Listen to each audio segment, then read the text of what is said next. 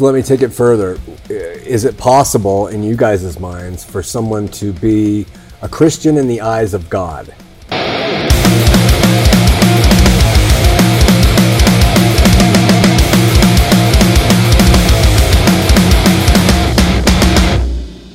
All right, welcome to Christianarchy today with our host, Ethan, and what's your name?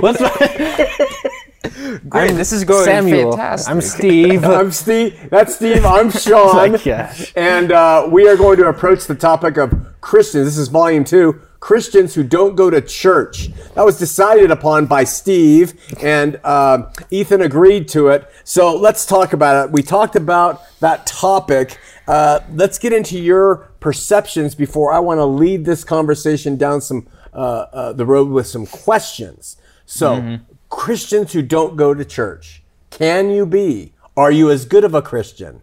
What do you think? I think being a Christian is decided about your view of Christ. So you say that Jesus is my Lord and Savior, you're a Christian.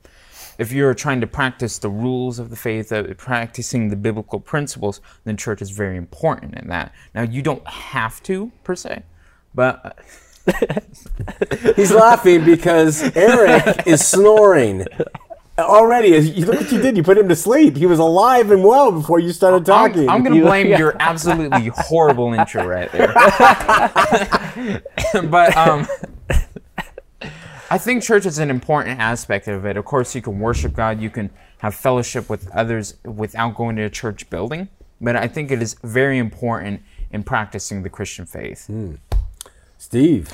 Yes, I think a lot of times you can... I think it's kind of like what you said, but you can go to church or not go to church and be a Christian.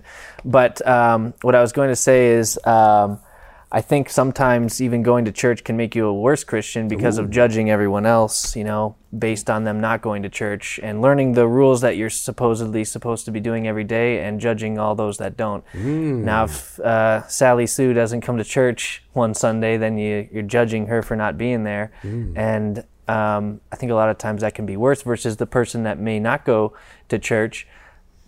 They might not be judging these people. I'm not saying everyone that doesn't go to church isn't judging people, but you can think of an example of somebody that That's a good point.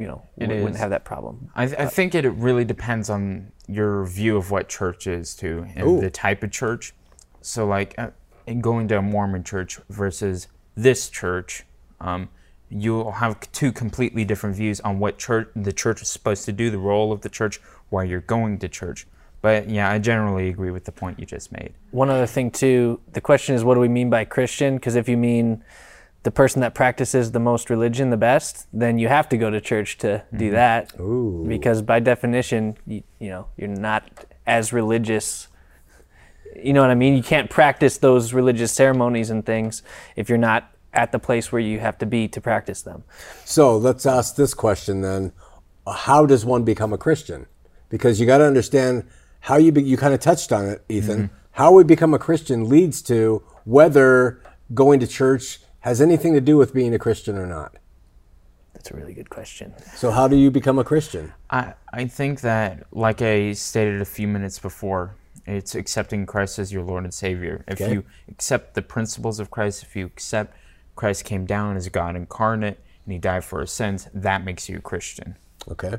Any addition or subtraction? Yeah, addition by subtraction. No, I think I'm trying to think of the way to put this here. Well, maybe a question for you: is that the only way to be a Christian? I guess that's big. I'm just thinking about the people that don't know Jesus' name. Never heard of him. Well, that's So different. I wouldn't consider them a Christian in that instance, but that has to do more with the salvation of an individual. Okay. I do not think if you've never heard the name Jesus that you go automatically to hell. That would seem like an unmerciful God in that instance. But being a Christian, that makes sense. So I can imagine somebody that just has a Bible at home, has never been to church, never wants to go to church, but has the Bible and loves Jesus. I would consider them a Christian easily. And that's one of the things that this question is one of the questions I think I asked my mom when I was really young, just curious about it. And she actually gave me a pretty good answer, which is, there's very great Christians that don't even go to church at all, and they just have a Bible and read and believe and love. So I think maybe that's my bias going into this, but that's something that I think is important in the conversation, because it's just easy for me to imagine that situation, of somebody that has far greater faith than someone that goes to church every Sunday just to go. So let me take it further. Is it possible in you guys' minds for someone to be a Christian in the eyes of God, who has never heard the name Jesus and does not have a Bible, and therefore has never stepped into a church? They are absolutely, but they acquiesce their heart to something greater than them, to the best of their knowledge, and they live by a spirit which they don't know where it comes from, that leads them to love, in the agape sense of love. Could they be considered Christian, yay or nay? I think 100% yes. Steve says 100%. There is a question with our young one. That's where I was kind of going earlier. That's what I was sort of questioning about. I think this comes specifically to definitions of it. As a person that is very strict on the literal meaning of things, no. However, I do not think that they automatically go to hell. But a Christian means, at least for me, something very specific. You accept Christ as your Lord and Savior. If you've never heard of that, then it's the default mode. You haven't accepted Him. Right. You haven't heard of Him. That has nothing to do with their salvation. That is one thing I do not know, and I should not assume in knowing. Got it. Well, but this is in God's eyes, are they a Christian? Right, Not that's in why their eyes are they a Christian, because they don't know. So to God, He's the one calling to them, and they're accepting His call in some way or fashion. So that would, I don't think God's saying the word Christian, as the name of what He is to somebody. But if they're accepting it and He's giving it, then that seems just as valid as a relationship as someone that answers to the same calls in a church. Right. Yeah, I can agree to with that. Yeah. So we can agree that in a literal, actual sense, just speaking regularly, that someone who accepts Christ as Lord and Savior is a Christian. Yep. However, there could be exceptions to that with people who do get the best that they can relative to God calling them, and they may not have access to a Bible or a church or anything else. So that's how someone becomes a Christian, whether it's literally or not directly. So then how does one continue to be a Christian? If Christianity, you didn't say the F word, but Christianity comes by faith, right? It's by faith. So the person who doesn't even know the name of Christ is saying, I'm trusting whatever you are saying, I'll do it, right? But in the literal sense, they're saying, okay, by faith I receive Christ. So once you receive Christ by faith, how do you continue to be a Christian? Because this lends to our question of Christians who don't go to church. Oh, yeah. Yeah. Okay, so how do you continue? I think that this is where the Holy Spirit plays its most important role. Okay. If you accept Christ, you start getting your life together or whatnot, the circumstances that you're in. How do you maintain this relationship with Christ? How do you grow in faith? And this is where reading scripture, going to church becomes its most important. If you develop community, if you develop a sense of relationship with Christ Jesus, if you dive into the New Testament or the Old Testament to learn more about God and the theological aspects, that's how you maintain the faith-based relationship with Christ. Okay. I would say the most important thing is your, the faith, that you're growing in your faith in some meaning or fashion, whether you have a Bible in front of you or you're going to a church or, or you don't have the Bible, like we were talking about earlier. But sort of to also go way back to what I was originally saying is that you can, for some people, like myself, when I was going to a church, I didn't have any really churches that helped me grow very much. A lot of, like in the evangelical Christian world, a lot of it was sort of causing me to be a worse Christian by going to that church. So it's not doing me any good learning about these things, but getting distracted by everything else that's irritating to me, or just drawing from what God is to me versus reading the Word directly, or going out and loving directly, or doing it that way, listening to the Spirit and things of that nature. So I think it depends on the person, what is best for them. And because for church, probably that's the best way for a lot of people, maybe even most people, because they're hearing the Word directly, and it's just, they're getting better tools to learn and grow in their faith and learn how to love people. But for others, maybe being at home and not having to be in that show of this and that, and distracted by other people and all the drama that goes into church and gossiping, and that could be detrimental to a lot of people sometimes too. And maybe that's just churches not doing their part. But you guys bring up some really good points, because you're like, on the one hand, the church is beneficial because if we become Christians by faith, then anything that sustains and helps faith grow and increase is going to be beneficial. However, church, as you pointed out, can be antithetical to faith, and can actually lead to faithlessness. So do you guys agree that it's possible then for somebody to be a solid Christian and not go to church? Of course. Yeah. 100%. 100%. So what do we say to those who will watch this show who will disagree with that? People say, no, you've got to go. I know a guy, he says, my daughter, she was raised in the faith. She doesn't go to church. That's her only thing. She doesn't go to church. She's not a Christian. I can tell you his name. I'm not going to say it. So is that a true statement? If she's not, but if she is a Christian and has had her faith in God her whole life, and loves people and loves her, she's a Christian for sure. I think we have to be very careful with us as human beings living in this world, and God, the ultimate judge. We have to be very careful with how we label each other. And this is something, it's just a general problem in society today. Of course, she's still a Christian if she believes the precepts of Christianity.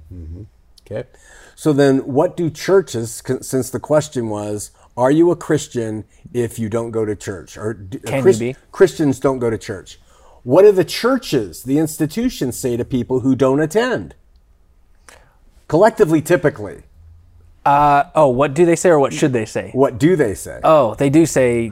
They're failing. They say come here and be better with God. And if you're away from here, you're not going to be better off. Which, according to your statement, may or may not be true. They can come there and become worse with God. They can come there and find fellowship and grow in faith and better with God. Yes. But nevertheless, the usual thing churches say is what? They're backslidden. They need to show to church. I'm gonna back up just a second. Do it. I was watching Richard Dawkins' documentary, The God Delusion, and he made this pretty funny statement, and it's kind of true, that churches are on the same block and they're competing with each other for their money, right? And it depends on the church's mindset of their goals. The church that I go to now, I think is a very good, respectable church. However, I've been to churches that are, and you criticized one of them on your show. What was it? South Mountain Community Church. Thanks for bringing it up on this show. Yeah. So, there's what was the criticism? I forgot. It's all about money. So go ahead. It was a few months ago, and I never noticed that. And then I'm like, oh no, I can't go there anymore. Sean's criticizing it. Right. But it depends on the mindset of the church and the ultimate goals of the people that run it. If I were not to show up to my current church, it's closed down because of COVID. But if it was open and if I were not to go, it's big enough to where they won't notice. Ooh. But at the church that I attended before that, it's smaller than this church, so they would notice. The difference is how much money are you still giving them? The attendance, you being there in person, doesn't necessarily matter. When you hit them financially, that's when it matters. And that will really test the actual spirit and the actual mindset of the pastors. Yeah, good point. The thing with that too, Ethan, is that attendance to church is one factor by which pastors determine how much money is coming in. The more people showing up, the better likelihood you're going to have more money coming in. Yep. So they liken attendance to church to being a good Christian. And at funerals, we'll say, Uncle Joe was a great Christian. He went to church every Sunday. That's what we say.